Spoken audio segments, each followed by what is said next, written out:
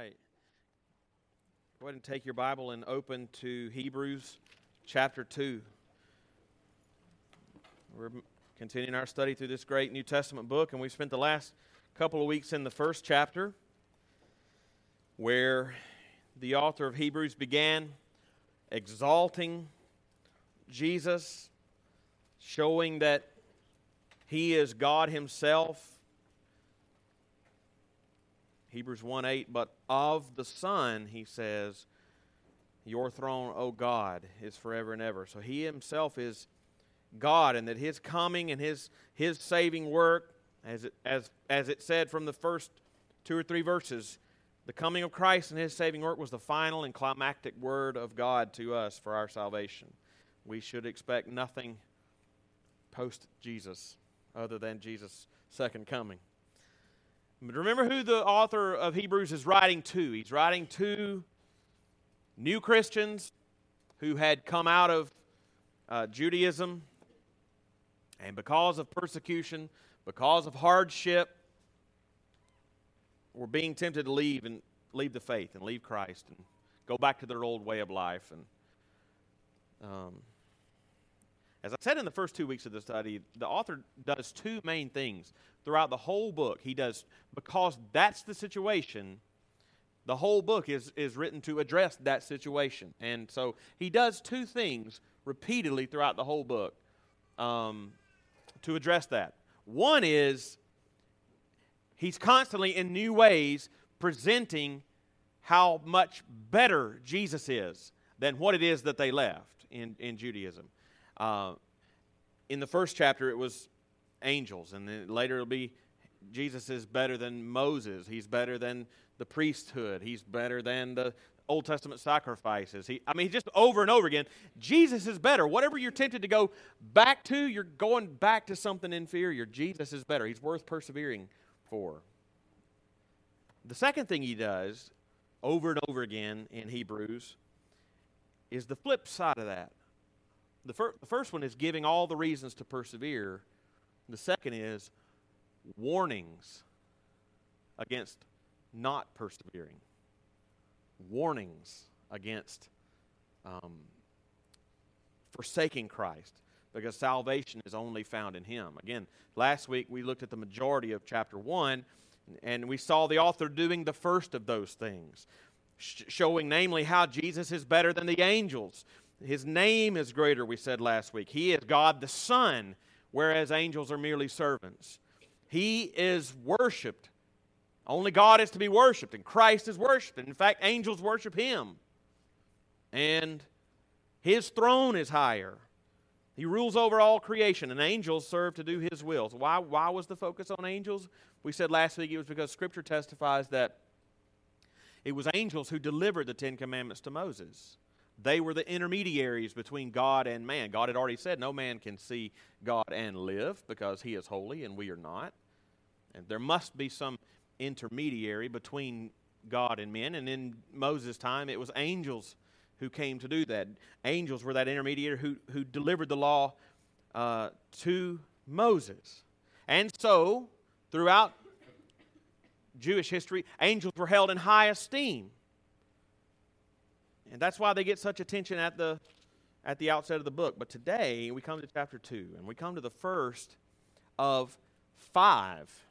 The first of 5 different instances in the book where the author issues a strong warning against leaving the faith and against leaving Christ, warning them against walking away from the only place where salvation is found. Again, there are 5 warning passages scattered throughout the letter, and some of them are long, so that in some ways it can feel like the whole letter is one long warning. But here are the 5 distinct warning passages in Hebrews. They are Hebrews 2, 1 through 4, which we're going to think about today. And then just a chapter later, in chapter 3, beginning in verse 7, all the way through chapter 4, verse 13, is another warning. And then just another chapter after that, beginning in chapter 5, verse 11, all the way through chapter 6, verse 12. Then you go for a little bit of time without a warning, but then you come to chapter 10, and beginning in verse 19 through the end of that chapter, And then the whole of chapter 12 is a warning. So that's 5. I mean, if you put, and some of those are long. Again, they span more than one chapter. And so it can almost feel like Hebrews is one unbroken warning. And that's on purpose.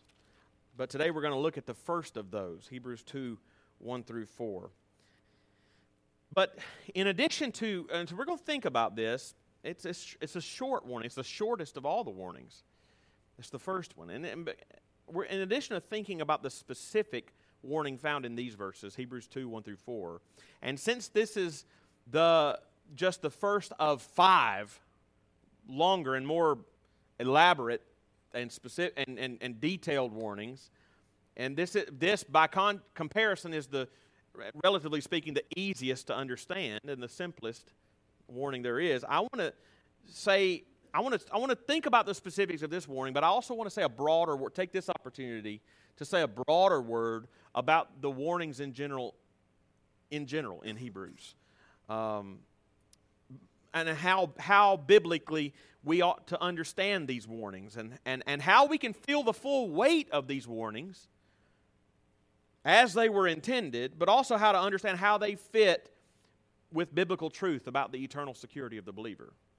That's always a question that comes up when these passages get studied. They say, well, I thought if you were saved in Christ, you couldn't lose that salvation. So what's up with the warning? So I want to think through that a little bit this morning. Think about this warning in particular very briefly, and then say something about how to understand the warnings and how they function in general. So let's read the passage, Hebrews 2, verses 1 through 4. Therefore, we must pay much closer attention to what we have heard, lest we drift away from it. For since the message declared by angels proved to be reliable, and every transgression or disobedience received a just retribution, how shall we escape if we neglect such a great salvation? It was declared at first by the Lord, and it was attested to us by those who heard, while God also bore witness by signs and wonders and various miracles and by gifts of the Holy Spirit distributed according to His will. Let's pray. Father, this is your holy, inspired, inerrant, authoritative, sufficient, clear, and necessary word, and we recognize it to be that. And we don't know what man penned these words of the letter to the Hebrews, but even that, we know it's your word. And I pray that you would give us eyes to see the truth that is here, give us minds to understand your truth, give us hearts to embrace it wholeheartedly, give us wills to obey and heed the warnings that is presented to us here, as well as heed the gospel of Jesus Christ. In His name we pray. Amen. Okay, what I want to do is think about this from 3 different perspectives, 3 different angles. One has to do with the motive to persevere. The first two of these points is going to be looking specifically at this specific warning. So he talks about the motive to persevere, and this is really just recapping and reminding of all that he had said in chapter 1. Then the heart of this passage, it talks about the danger of drifting away. That's the first verse. Pay closer attention to what we've heard, lest we drift away from it. If we do, how shall we escape? That's the warning. Main point. Those who are tempted to leave need to hear that. We need to feel the force of this too. But in the end, I want us to zoom out and think about the purpose of the warnings in general. This is what I was talking about earlier, to see these warnings in light of other biblical truths. So let me say first a quick word about the motive to persevere. I'm not going to spend a lot of time here because we've spent 2 weeks on it the past 2 weeks, where he's just recapping what he said in chapter 1. So let's look, the motive to persevere. You know that he's summing up chapter 1 in a sense because verse 1 of Hebrews 2 begins with the word therefore. Therefore, we must pay much closer attention to what we've heard. And that word, therefore, means that he's drawing a conclusion based on all that he said before this. He says this and this and this and this and this. Therefore, now he's going to draw a conclusion. And as he is actually entering into a warning against falling away, it shows you that because he begins that warning with therefore, he's going to use all that he said in chapter 1 as a motivation to heed the warning. Persevere. Because of all these things we've said in chapter 1. And what he says in the verses that follow actually verify this. Because notice, if you're thinking about what he talked about in chapter 1, you see him recapping it early in chapter 2. Because he mentions in verse 2 how the Old Testament law was declared by angels. That's something that we've already talked about. And then he'll contrast that in verse 3 with the gospel actually being declared at first by the Lord. So that's exactly the comparison he was making in chapter 1. The gospel is superior because while angels are majestic, Jesus is God, and he brought the gospel. And then he expands on that in verses 3 and 4 to show that the new covenant altogether is better than the old covenant. Having said in verse 3 that, like we just see right there, that Christ was the Lord himself bringing the gospel, he goes on to say that this gospel was attested to us by those who heard. In other words, this gospel that he achieved, there were eyewitnesses to it. It's not just a story we're telling. There were actually events that we're telling. It's a literal historical accomplishment, so don't walk away from it. And he mentions in verse 4 the signs and wonders and miracles done through the apostles that verified that message. Then he says at the end, and I'm flying through this because we've talked about this for 2 weeks. When he says that the new covenant in Christ is clearly better than the old covenant also because of the church, the reality of the church. He says that when he talks about by gifts of the Holy Spirit distributed according to his will. What he's saying is through the church, it's not just that God demonstrated that the new covenant is better than the old at the first coming of Christ, and he did that in that one period of time. He showed that this was better than that. He's saying through the reality of the church, God is on an ongoing basis showing how it is better. Through the reality of the church. He has gifted and worked through the church in ways that he never did the old covenant people of Israel. He has given gifts to his people and distributed them in the church according to his will. God has gifted his church in a new and remarkable way. And this idea, I won't spend a lot of time here either because it's going to be a major theme going forward, the church. The church and the gifts distributed to the church is an important motivation to heed the warning and to go. Because the church, how we talk to each other, how we interact with each other, this is a God-given means of each of our perseverance. He's going to use the church, like, for example, later in chapter 10, when he says, I was going to quote it from memory, but I forgot it. Let us draw near with a true heart of full assurance of faith, with our hearts sprinkled clean. Let us consider how to stir one another up to love and good works, not neglecting to meet together. The church is a big motivation to persevere. So that's what he's doing in the first point. He's wrapping up all that he said in chapter 1 and say, based on all of this, heed this warning. But he's going to make that even more explicit when he talks about the danger of drifting away. So he spent the whole first chapter talking about how Jesus is better. And you recap some of that here in the opening verses. The main point, like I said, of these verses is to make clear as possible the danger of drifting away. The danger of falling away from their faith in Christ and persevering in Him. So he says, or not persevering in Him. He says in verse 1, we must pay much closer attention to what we have heard, lest we drift away from it. We must. Every word of Scripture is important. We must pay much closer attention. It is necessary. That's another way of translating this. It is necessary that you pay much closer attention. So somebody might say, well, that's teaching us that perseverance is necessary. And somebody might say, well, that didn't say anything about perseverance. It just says pay attention. But that word, pay attention, pay much closer attention, has been translated in a lot of different ways in the New Testament. Several times in the Gospels, especially, a number of times in the Gospel, that word is translated beware. Beware. Therefore, we must beware. We must really beware of what we have heard. So it has that sense too. Beware of drifting away from what you've heard. And he'll say the same thing in different words in verse 3 when he says, how shall we escape if we neglect such a great salvation? How do you neglect such a great salvation? You ignore it. You ignore its truth. You ignore the seriousness of it.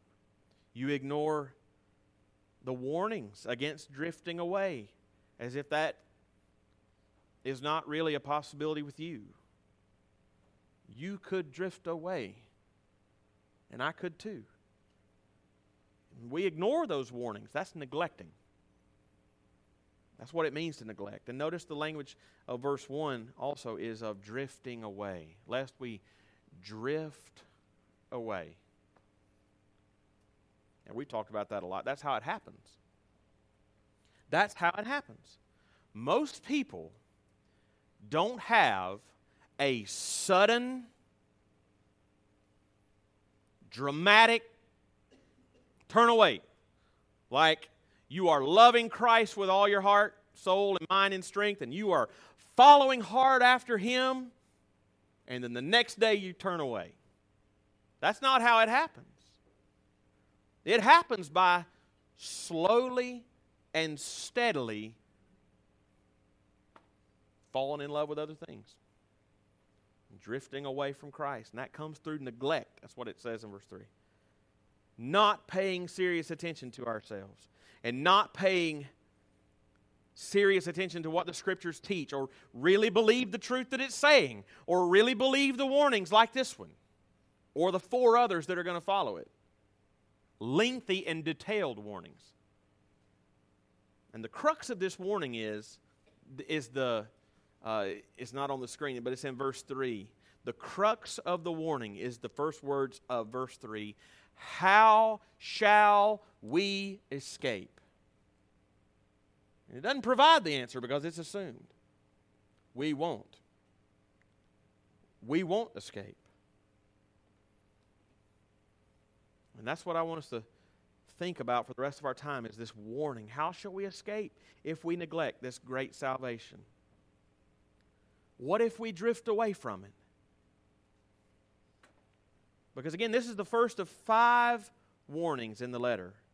So we're going to have plenty of time to think carefully through the specifics of the warnings. This is the simplest of all the 5.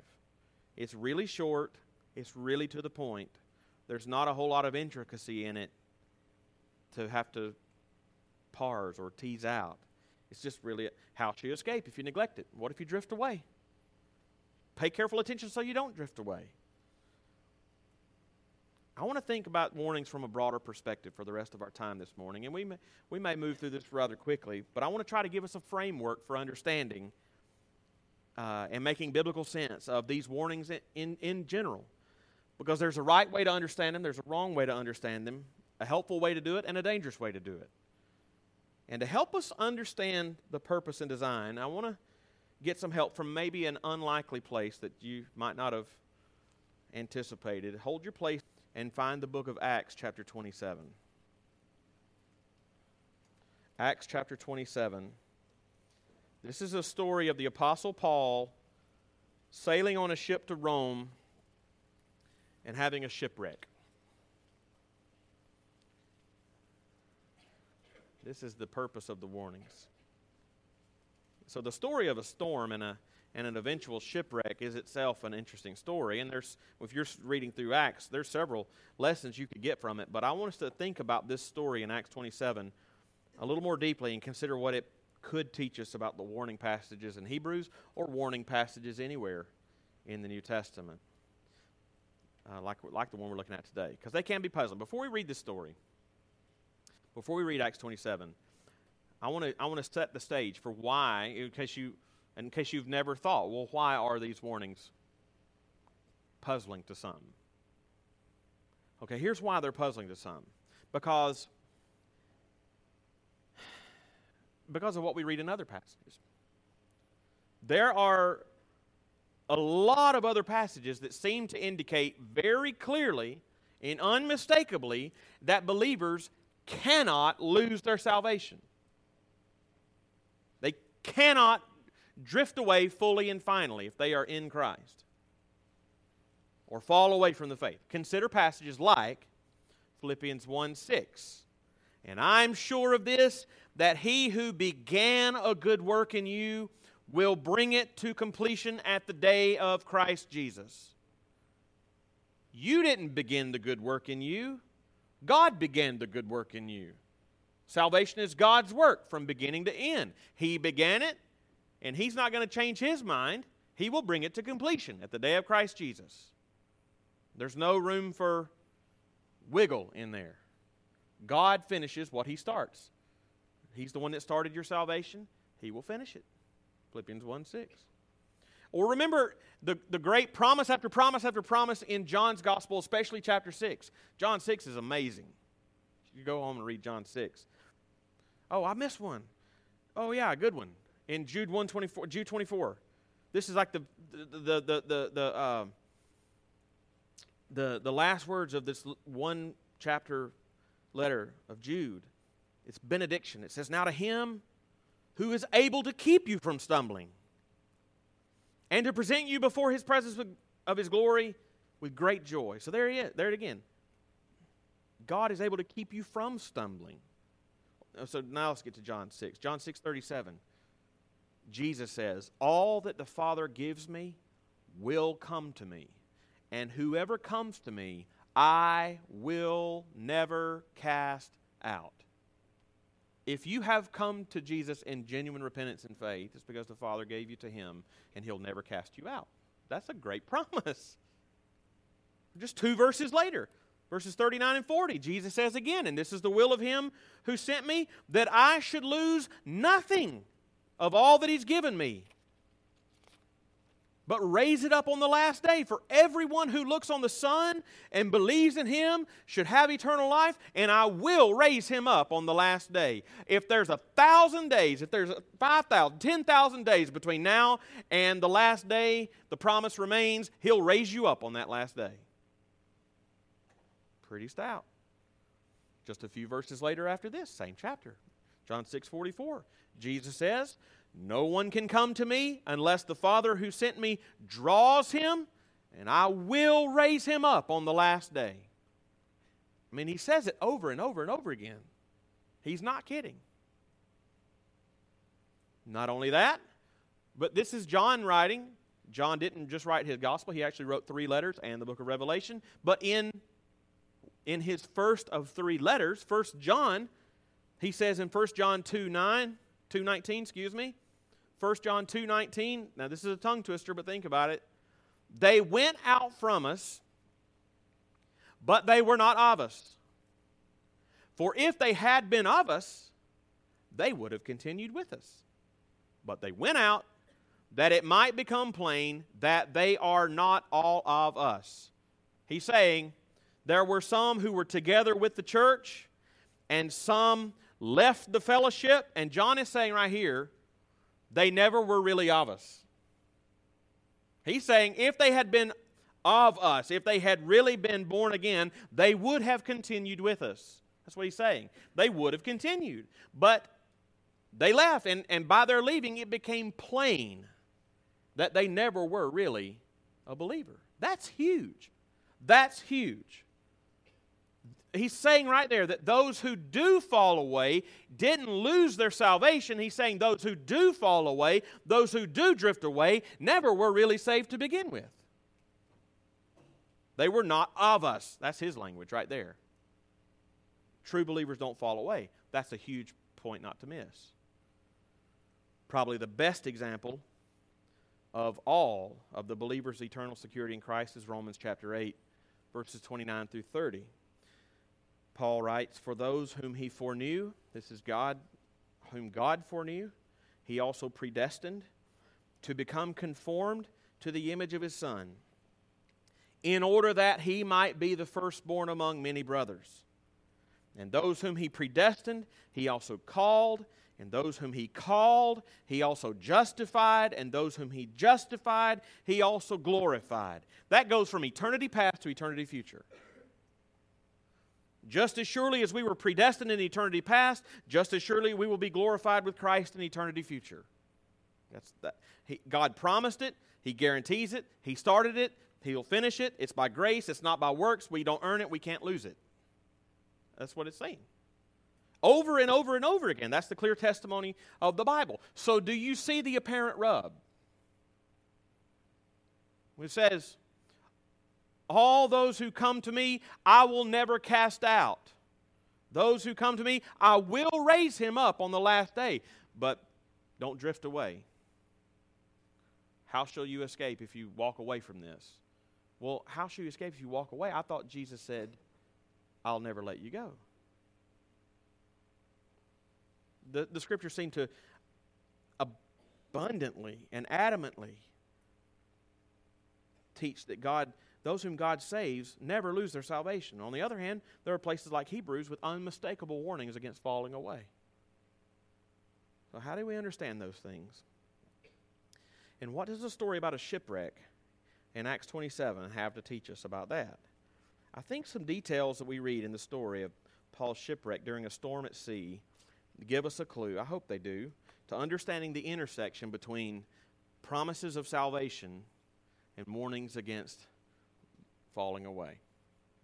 So let's see how it might help us untie the theological knot we've so far described. So if you found Acts 27, it's not going to be on the screen, so just read it in your Bibles. Let's read, I guess the whole chapter, I'm sorry. Beginning of verse 1. And when it was decided that we should set sail for Italy, they delivered Paul and some other prisoners to a centurion of the Augustan cohort named Julius. And embarking in a ship of, I don't know how to pronounce that, which was about to sail to the ports along the coast of Asia, we put to sea, accompanied by Aristarchus, a Macedonian from Thessalonica. The next day we put in at Sidon. And Julius treated Paul kindly and gave him leave to go to his friends and be cared for. And putting out to sea from there, we sailed under the lee of Cyprus because the winds were against us. And when we had sailed across the open sea along the coast of Cilicia and Pamphylia, we came to Myra at Lycia. There the centurion found a ship of Alexandria sailing for Italy and put us on board. We sailed slowly for a number of days and with difficulty off, I don't know how to pronounce that either. And as the wind did not allow us to go further, we sailed under the lee of Crete off Salmon. Coasting along with difficulty, we came to a place called Fair Havens, near which was the city of Lasea. Since much time had passed, and the voyage was now dangerous because even the fast was already over, Paul advised them, saying, Sirs, I perceive that the voyage will be with injury and much loss, not only of the cargo and the ship, but also of our lives. But the centurion paid more attention to the pilot and to the owner of the ship than to what Paul said. And because the harbor was not suitable to spend the winter in, the majority decided to put out to sea from there, on the chance that somehow they could reach Phoenix, a harbor of Crete, facing both southwest and northwest, and spending the winter there. Man, that's brave guys. Maybe we'll make it. Now, when the south wind blew gently, supposing that they had obtained their purpose, they weighed anchor and sailed along Crete, close to the shore. But soon a tempestuous wind, called the northeaster, struck down from the land. And when the ship was caught and could not face the wind, we gave way to it and were driven along. Running under the lee of a small island called Cauda, we managed with difficulty to secure the ship's boat. After hoisting it up, they used supports to undergird the ship. Then, fearing that they would run aground on the Syrtis, they lowered the gear, and thus they were driven along. Since we were violently storm-tossed, they began the next day to jettison the cargo. And on the third day, they threw the ship's tackle overboard with their own hands. when neither sun nor stars appeared for many days, and no small tempest lay on us, all hope of our being saved was at last abandoned.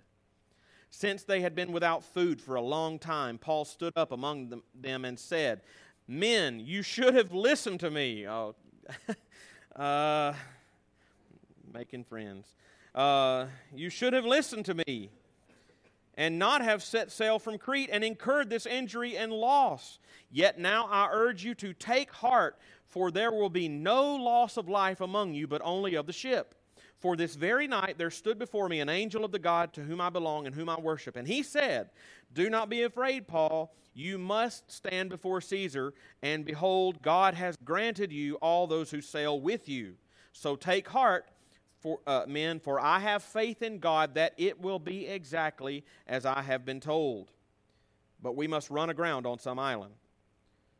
When the 14th night had come, as we were being driven across the Adriatic Sea, about midnight the sailors suspected that they were nearing land. So they took a sounding and found 20 fathoms. A little farther on they took a sounding again and found 15 fathoms. And fearing that we might run on the rocks, they let down 4 anchors from the stern and prayed for day to come. As the sailors were seeking to escape from the ship, they had lowered the ship's boat into the sea under pretense of laying out anchors from the bow, Paul said to the centurion and the soldiers, 'Unless these men stay in the ship, you cannot be saved.' Then the soldiers cut away the ropes of the ship's boat and let it go. As day was about to dawn, Paul urged them all to take some food, saying, 'Today is the 14th day that you have continued in suspense and without food, having taken nothing. Therefore I urge you to take some food. It will give you strength, for not a hair is to perish from the head of any of you.' And when he had said these things, he took bread, and giving thanks to God in the presence of all, he broke it and began to eat. Then they all were encouraged and ate some food themselves. We were in all 276 persons in the ship. And when they had eaten enough, they lightened the ship, throwing out the wheat into the sea. Now when it was day, they did not recognize the land, but noticed a bay with a beach, on which they planned, if possible, to run the ship ashore. So they cast off the anchors and left them in the sea, at the same time loosening the ropes that tied the rudders. Then hoisting the foresail to the wind, they made for the beach. But striking a reef, they ran the vessel aground. The bow struck and remained immovable, and the stern was being broken up by the surf.